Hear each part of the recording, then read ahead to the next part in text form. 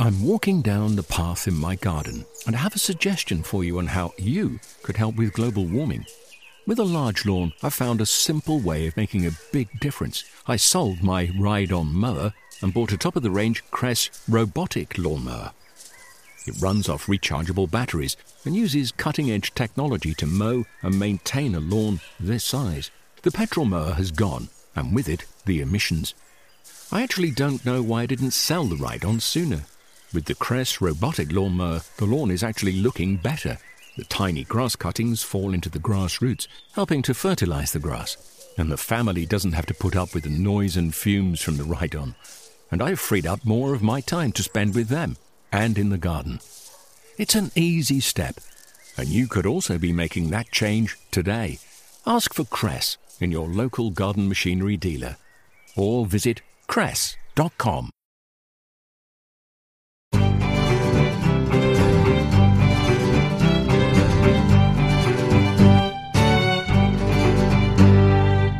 Hello and welcome back to the RHS Gardening Podcast. Every fortnight we bring you a mixture of features and discussions exploring every aspect of gardening. Plant care, growing your own fruit and vegetables, pest control, garden design and ideas for small spaces. Plus expert gardening advice throughout the year. I'm Jenny Bowden, one of the RHS's team of horticultural advisors based here at RHS Garden Wisley in Surrey. Coming up in this edition, bare root or container grown, an expert guide to choosing and planting new shrubs and trees.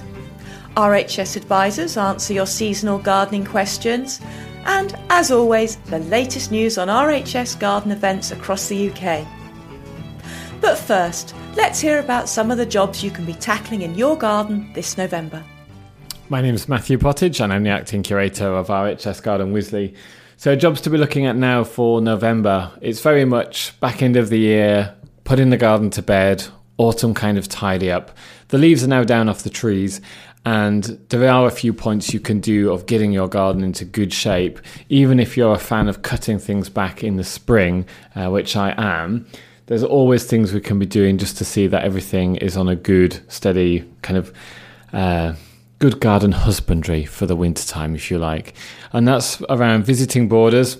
If you've got plants that have spilled out over the border onto the grass, get those trimmed back or pull them back. You're going to have grass dying off if it's shaded out and you've got soggy herbaceous plants spilling over the lawn. So see the lawn's got good light to it. Hopefully you've already scarified it by now, but if it's not freezing cold, you can still scarify, get the moss, get the thatch out of the lawn, aerate the lawn, but see it's got good light and air circulation to it. If you want to break up some poor soil, have those clods of soil turned, do any digging and have any big lumps of clay soil exposed to frost, so that can be broken up. But equally, if you just want to get some organic matter and improve the texture of your soil, pile on any well-rotted farmyard manure or garden compost. I love to leave that sitting on the top for the worms to take down, for the winter weather just to work in. And that will take a few months anyway, so that can just sit there while you're enjoying Christmas and the New Year and probably some winter sun somewhere. Be careful you don't heap that mulch up over the crowns of perennials, so mulch around things and leave some space. And if you are a bit of a neat freak and you want to tidy up and you've got things like penstemons or salvias which don't really want a hard cut back in the autumn, you can just give them a shear over, reduce them by about half just so they're tidier, but really you shouldn't be doing final cutbacks on some of those warm season plants until the spring. And then finally, something that I'm always a fan of doing in the autumn time is any division or any dividing up of things which can be disturbed in the autumn. So anything that you know is fully hardy, when you can see the bulk of it, you can see how big it's got in the summer. If you think that needs reducing or that should be smaller, you can still do that while the ground is basically not freezing. So if you can get the spade in and that's still workable, you can do that. I think one of the downfalls of always doing all your border maintenance in the spring is when the winter's completely broken down all the perennials, everything's flat. It's really hard to remember how big things got or if something was in the wrong space. So this time of year, you can see how everything performed. You can still see the kind of shape and stature of some of those perennials. So if you need to do that, force yourself out in the cold and do that, and it'll make you feel a lot better for the spring ahead. Remember, you can find more information about plants and all aspects of gardening techniques on the advice pages of the RHS website. Go to rhs.org.uk/advice. I'm Jenny Bowden and you're listening to the RHS Gardening Podcast. As regular podcast listeners will know, every month members of the RHS Gardening Advice team join us to answer some of the questions they've received recently. As a member, you can get advice on any gardening problem for free from our expert team by phone, post or email, or in person at any one of the RHS flower shows. So let's join my colleagues as they tackle some of this month's problems. I'm Tony Dickerson. I'm a horticultural advisor here at RHS Wisley in Surrey. My name's Lee Hunt. I'm a gardening advisor helping to answer the members' gardening questions here on the team. My name's Guy Barter. I'm here on the science team here at Wisley answering questions about gardens. C. Pine has written in from Letchworth. We have a well-established lilac tree at the bottom of the garden. We have our table and chairs underneath it, and it provides natural shade and rain cover as well. The trunk is quite barren. I was wondering if we could grow a flowering climber around it so that when the lilac was in leaf, it would provide some extra interest. It's very shady and with poorish soil. Is there anything that would enjoy these conditions? Well, I think there's a problem here. Climbers are designed by nature to climb, and they're normally climbing towards the light. And once they've gone up through the trees or whatever, and they're in full light, then they produce their flowers. There are a few climbers that will grow in shade and deep shade, but often, again, they're quite rampant. And I think here this is a very difficult situation. If it were me, I might consider Euonymus fortunei, a little shrub come climber that you might plant at the base and would just lean against the trunk of the lilac there. Or possibly, we don't often advise members to grow this, so they're usually asking us how to get rid of it, but common ivy, Hedera helix, of which there are hundreds of selections. The Victorians in particular, as with ferns, were immersed with choosing all the natural variants out in the wild there, and it is possible to get some very interesting leaf patterns and so on. And as a ground cover, or even just allowed to grow up the trunk to a little extent, it would provide some interest. But to say, climbers under trees in dry shade, very difficult situation.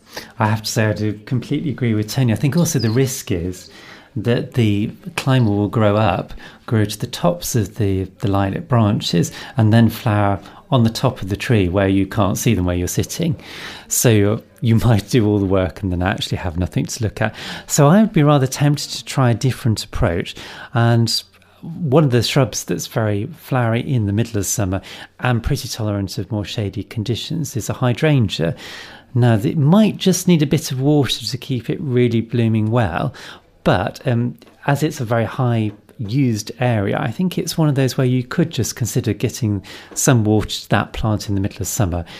There's so many different ones to try these days, and I think you can look for ones with black stems like Zorros, but the flower colour often is very variable. So if you put it in the ground and your soil isn't acidic, it'll tend to be pink. If your soil is acidic, it might go towards the blue colours. So I would just tend to go for one that you generally like the look of, whether it's a mop head, so a rounded dome, or whether it's a lace cap where you get the little dotted flowers in the middle and then the bigger petals around the outside, so it looks like it's got a lace fringe to it. Put one of those in and enjoy it, because a lot of the varieties now will flower on and off really between June and then right through into providing colour into October. Initially they're often quite the colour you buy, so more of a pink or blue or white, but then they tend to develop more pinkish or dark pinkish tones into the late summer period, so you do get a continuation of colour. If, on the other hand, despite the dire warnings from Tony and Lee, you fancy having a climber, I'm going to suggest clematis, and some are reasonably tolerant of shade.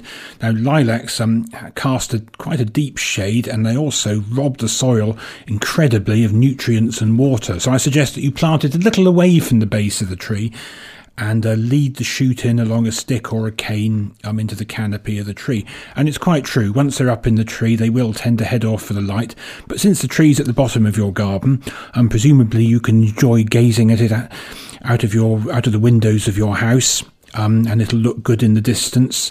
And from time to time, you'll have to cut it back in the winter and let it start again. But I've noticed that our gardeners here at Wisley do a lot of this, large shrubs, small trees, and it's not as successful as you might think. So if you're going to do it, make sure you feed the clematis well with liquid fertiliser during the summer, plenty of water, and see how it goes. Right. We have an email from Mrs. Linda Rigby from Poole. She's just moved into a new build house in Dorset. The garden is essentially a blank canvas, 30 feet by 60 feet. Fences all round, south facing. She has no idea where to start with creating a garden, and she would welcome some help. They have 2 children, aged 2 and 5, and both work, so time is at a premium. Well, I think a blank canvas is often more daunting by far than actually having something to go on, because it's trying to imagine what it could look like.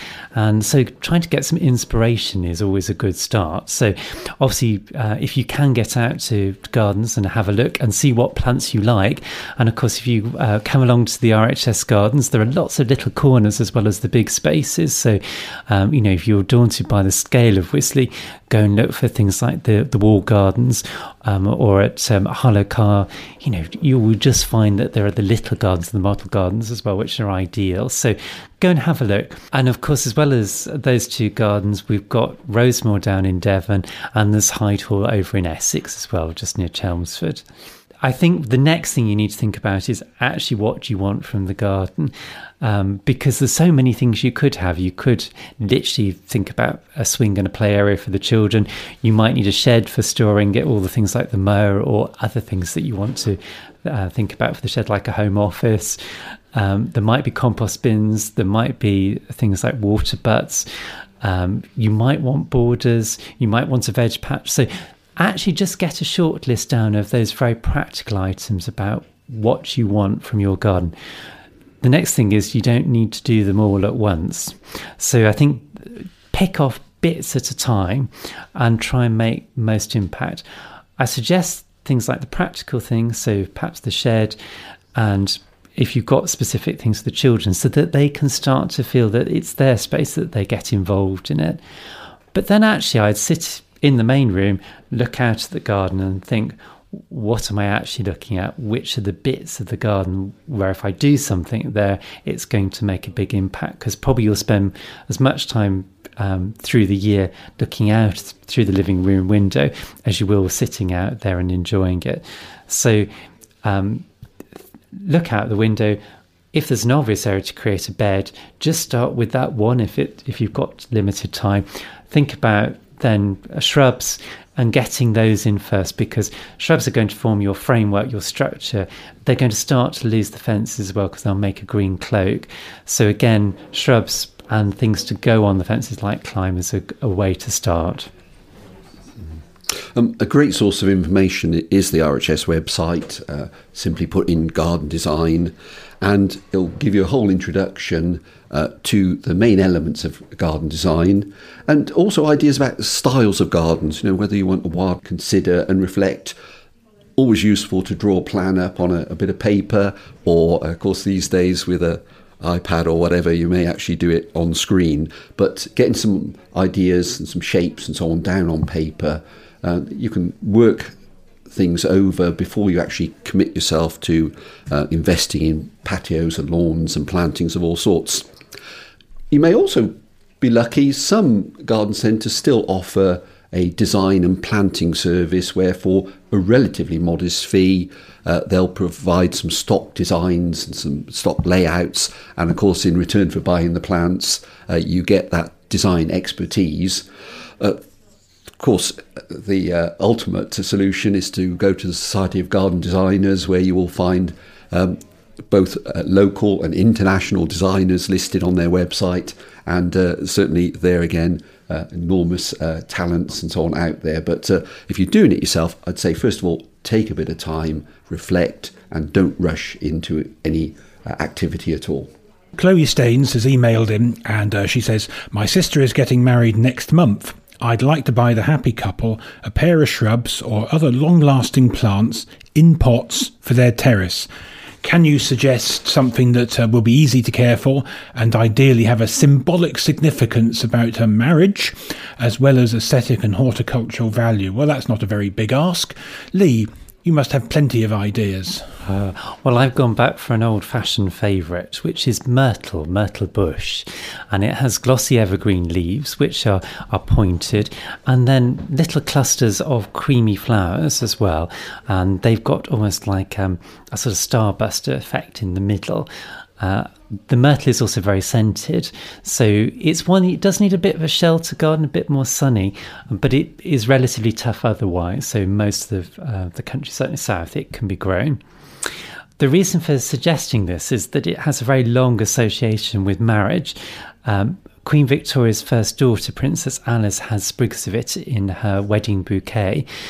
Those were then taken from the bouquet and propagated and grown at Osborne, and all of Queen Victoria's children had sprigs grown from those plants in their own wedding bouquets. So it's had quite a long royal and therefore sort of widespread association with marriage in this country. We often get asked about plants for special occasions or plants that perhaps bear the name of a person. And this again is where the RHS website is a wonderful resource, because the Plant Finder online allows you to put in various words, not just the names of the actual Latin or common names of the plants, but indeed anything. And just from a very brief search, I did discover that there is a fuchsia called Happy Wedding Day. Don't know anything about it. It could be a hardy fuchsia, it could make a great pot plant, but that's certainly a start. There's also an apple, Marriage Maker. Apples on dwarf rootstocks do very nicely in pots. With apples, they do need a partner, just as in a marriage. So you would need to find a suitable variety there for cross-pollination. And finally, looking towards the future, I noticed there's a camellia called Happy Anniversary. So again, the Plant Finder online there, a great source of inspiration where you're looking for particular plants to celebrate a person or an event. Oh, I'm such a grumpy old person. I always feel buying plants for people is a bit of an imposition. So happily, good garden centres like the Royal Horticultural Society ones offer plant vouchers so that people can make their own choices. However, I dare say your sister is not a gardener at the very first enthusiasm or experience, so perhaps plant vouchers with the sage choices offered by Lee and Tony might well be the way forward. I always like the myrtis one. One can imagine the poor old head gardener's heart sinking at the thought of having to propagate these rather wilted bouquets, and I expect the crafty old devils took some cuttings and had them coming along in the background ready to take over. But then that's the kind of person I am, I suppose. Jay Cox has emailed in. I'd like to introduce some red or purple leaf plants into my gardens. Can you suggest any to try, please? Well, there's quite a bit to go out here. What do we think? Well, I'm going to start with some shrubs, nothing too enormous. First of all, Nandina domestica goes under the common name sacred bamboo, but listeners will be heartened to learn it's nothing to do with bamboo at all, related to berberis, and lovely small shrubs, perhaps 3-4 feet high, slightly higher, sprays of white flowers in early summer, and if you grow a number, they can also set some very vivid red berries. And there's several cultivars, several selections now that the nurseries and the plant breeders have been selecting out. Seeker is one, Plum Passion is another, and Purple Passion. And together with the fine feathery foliage, at the top of the plant you have these sprays of new foliage in these vivid colours, and again great for either a bit of sun, or indeed I grow mine in a bit of shade and they seem equally happy. Cotinus is another option, ones like Grace and Royal Purple, very dark burgundy coloured, almost purple leaves, and then in autumn they change completely to bright yellows and orange as the leaves fall. So again, very good for adding structure. Cotinus, common name smoke bush, because of the very feathery flowers that it bears in summer, indeed even into autumn. And finally, an elder, common hedgerow plant in the countryside, but Sambucus black lace is a particular selection with very dark, again, burgundy coloured foliage and very attractive pink flowers earlier in the summer. Right, we've got an email from Mr. Dawson here from Milton Keynes.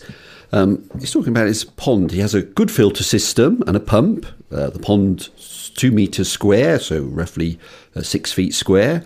But he's getting lots of problems with regular green water in the pond. The fish are healthy, but he cannot see them. And he wants to know how he can get rid of the green algae there in the pond. He mentions there's a bewildering range of products on the market when you go to these water centres. So, Guy, green water in ponds. It's natural for water to gradually build up a population of algae, and these algae can be single-celled when you have to have a murky green water, or they can be multi-celled and filamentous when you get filaments, that's long strands of algae, or large lumps of sludgy stuff.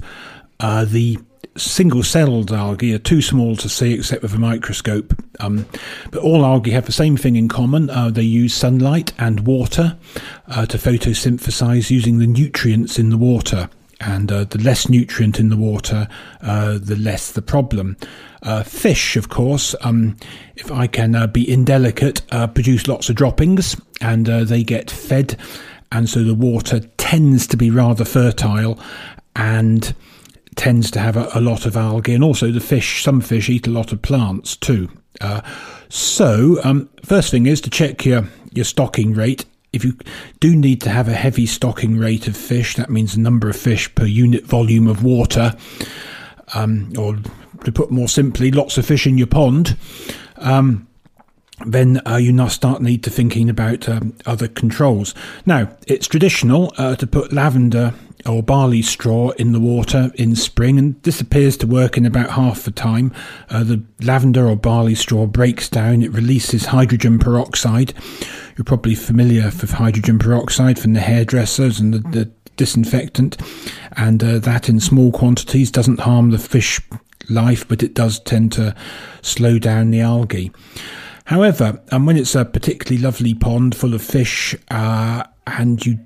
in this case it's only 2 metres by 2 metres, so it's entirely feasible to buy in a system that will control it. One system passes the water over an ultraviolet bulb. Ultraviolet is a kind of light that is destructive to living things, and as the water flows over the bulb, the algae are killed. The fish, of course, are kept out with a filter, so it's only small things that go over the pond. Recent research has started producing ultrasonic controls, and this is where the water is passed through a chamber where ultrasonic energy is applied. That's really high pitched sound with lots of energy that disrupts the cells. So that's the other one. And fish keepers often combine this with passing the water over a separate bed of watercress, which the plant actually uses a lot of the nutrients to grow. You just cut the watercress from time to time and put it on the compost bin. It tends to be a bit too coarse to eat. So those sort of things should give you a certain amount of control. And there are a bewildering range of products on the market. A lot of them work by enzymes or extracts of barley straw. They should work on one kind of algae or another, but until you try them, you don't know whether your algae is one of the ones that gets knocked out by these proprietary products, which is why I'm suggesting the ultraviolet or the ultrasonic, which work on any algae you care to bring forward. The RHS Advice Team.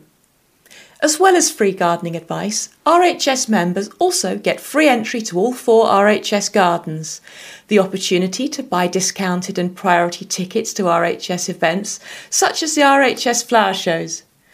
Early bird tickets with up to an extra 15% off for the shows at Tatton Park and Hampton Court Palace have just been released for sale to members and can be booked through the RHS website. On the website, you can also find out more about the benefits of becoming a member of the RHS. Just go to rhs.org.uk/join. Now, shrubs. This is the prime time of year for planting shrubs and small trees. Planting new trees isn't difficult, But it is important to do it correctly in order to give your plants the best start and to create firm and nurturing foundations for a strong future. There are 3 main types of shrub available: container grown, bare root and root balled. Container grown plants can be planted at any time of year, but are easier to care for if planted in the autumn or winter, as they need less watering than ones planted in spring or summer. Bare-rooted and root-balled trees and shrubs are only available in autumn and winter.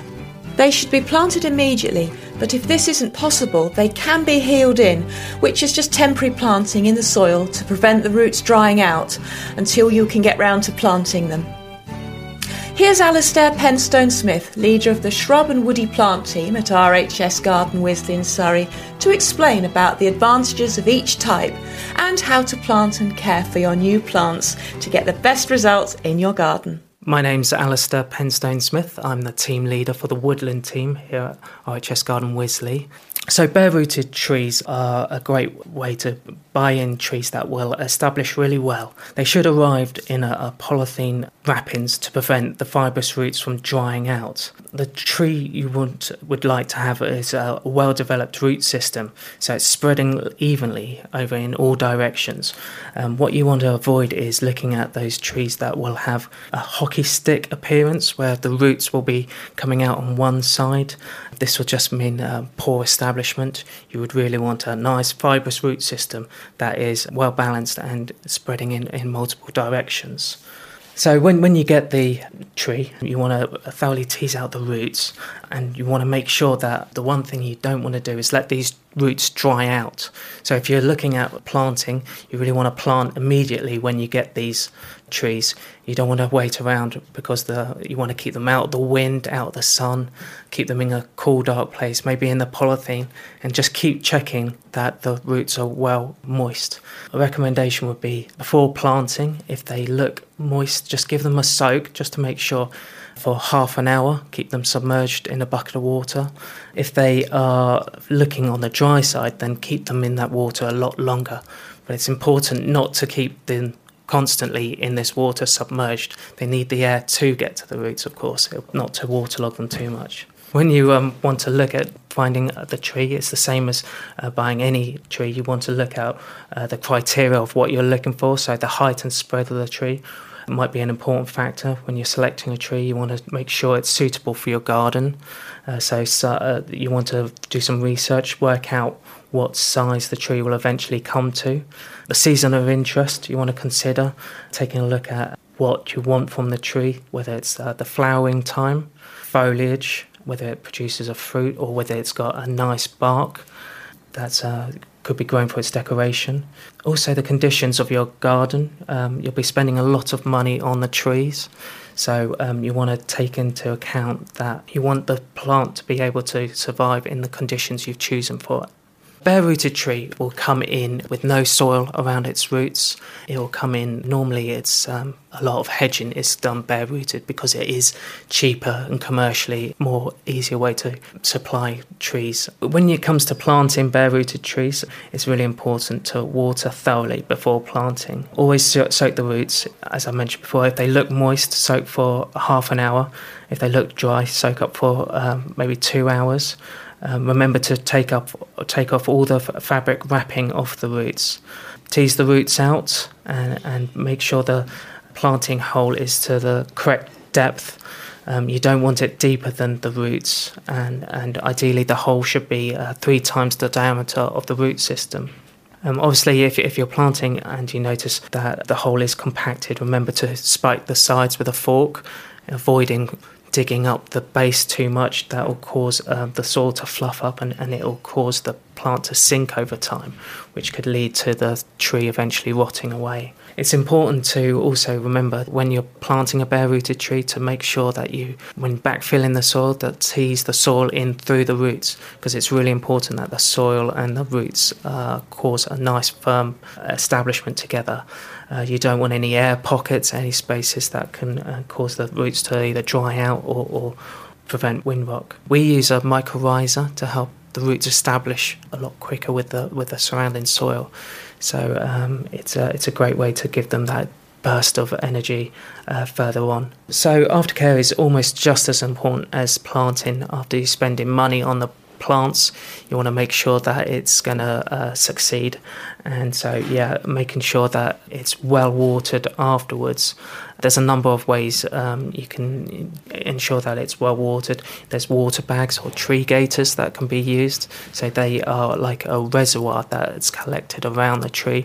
Also, building up the soil slightly around to create a donut will cause a water bowl, which will help the water to drench the roots and keep that moisture locked down where it's needed most. It's really important to plant the bare-rooted trees out as soon as you get them. You don't want the roots drying out. So if it is a matter of judging the conditions, because you also don't want to plant out if the ground's frozen or if it's waterlogged. So if in that case, it's probably best to hold fire until the conditions are right for planting. So if you do need to look after these trees a little longer, then keep them in a bag, in a cool, dark, unheated garage or garden shed. Better still, it would be better to heal these trees in. So a healing in process is just digging a trench and literally just lightly throwing the soil over the roots, making sure that the roots are well covered. Not so in depth as planting, but you're just keeping the soil and the roots protected. Alastair Penstone-Smith from the Shrub and Woody Plant Team at RHS Garden Wisley in Surrey. You can find more detailed advice and video guides to planting trees and shrubs on the advice pages of the RHS website rhs.org.uk/advice. So that's nearly all for this RHS Gardening podcast. There's just time for details of some of the exciting RHS events and attractions coming up in the next few weeks. Start your Christmas shopping at our fantastic 2-day Christmas craft and design fair at RHS Garden Rosemore on the 21st and 22nd of November, where you'll find exciting gifts on display on every stall. The fair focuses on the beautiful and the unusual, so you're guaranteed to find something for everyone. Get down to earth at RHS Garden Hyde Hall with a compost making workshop on the 24th and the 25th of November. We'll show you what ingredients you need, as well as suitable containers, and then you can sit back and let nature do the rest. Join us at RHS Harlow Carr for the Art and Craft Christmas exhibition between the 10th and the 29th of November, which is the perfect place to buy your bespoke and handmade Christmas presents. Normal garden admission applies. And finally, browse and buy from more than 160 of the finest craftspeople in the country for original and unusual Christmas gifts at the Craft and Design Fair at RHS Garden Wisley from the 25th to the 29th of November. Please note the craft fair is held outside the garden. Full details of all events and more are on the RHS website. Go to rhs.org.uk/gardenswhatson. That's all we have time for in this edition. We'll be back in a fortnight. Until then, remember to follow us on Twitter at @the_RHS and like us on Facebook. For now, from me, Jenny Bowden, and all the RHS Gardening Podcast team, goodbye.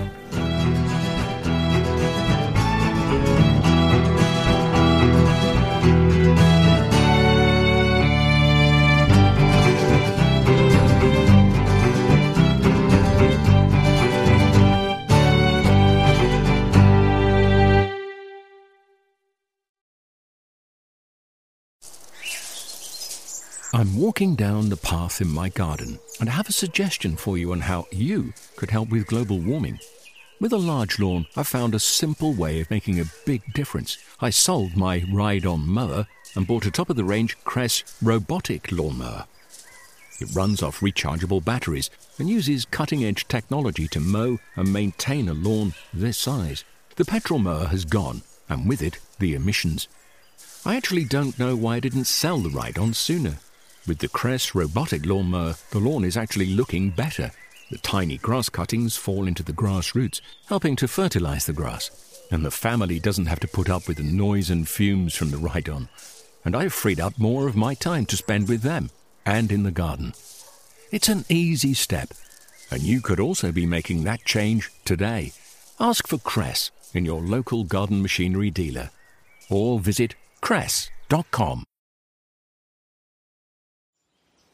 Discover the beauty of an RHS membership all year round. Save 25% off an RHS membership today when paying by direct debit. Prices start at just £55.50. With a membership, you'll gain access to an array of special events at our gardens all year round. Be the first to know about RHS flower shows and get exclusive member-only days, plus reduced rate tickets. And you'll have the chance to enhance your gardening know-how with access to free expert garden advice, monthly editions of the Garden magazine, and so much more. Terms and conditions apply.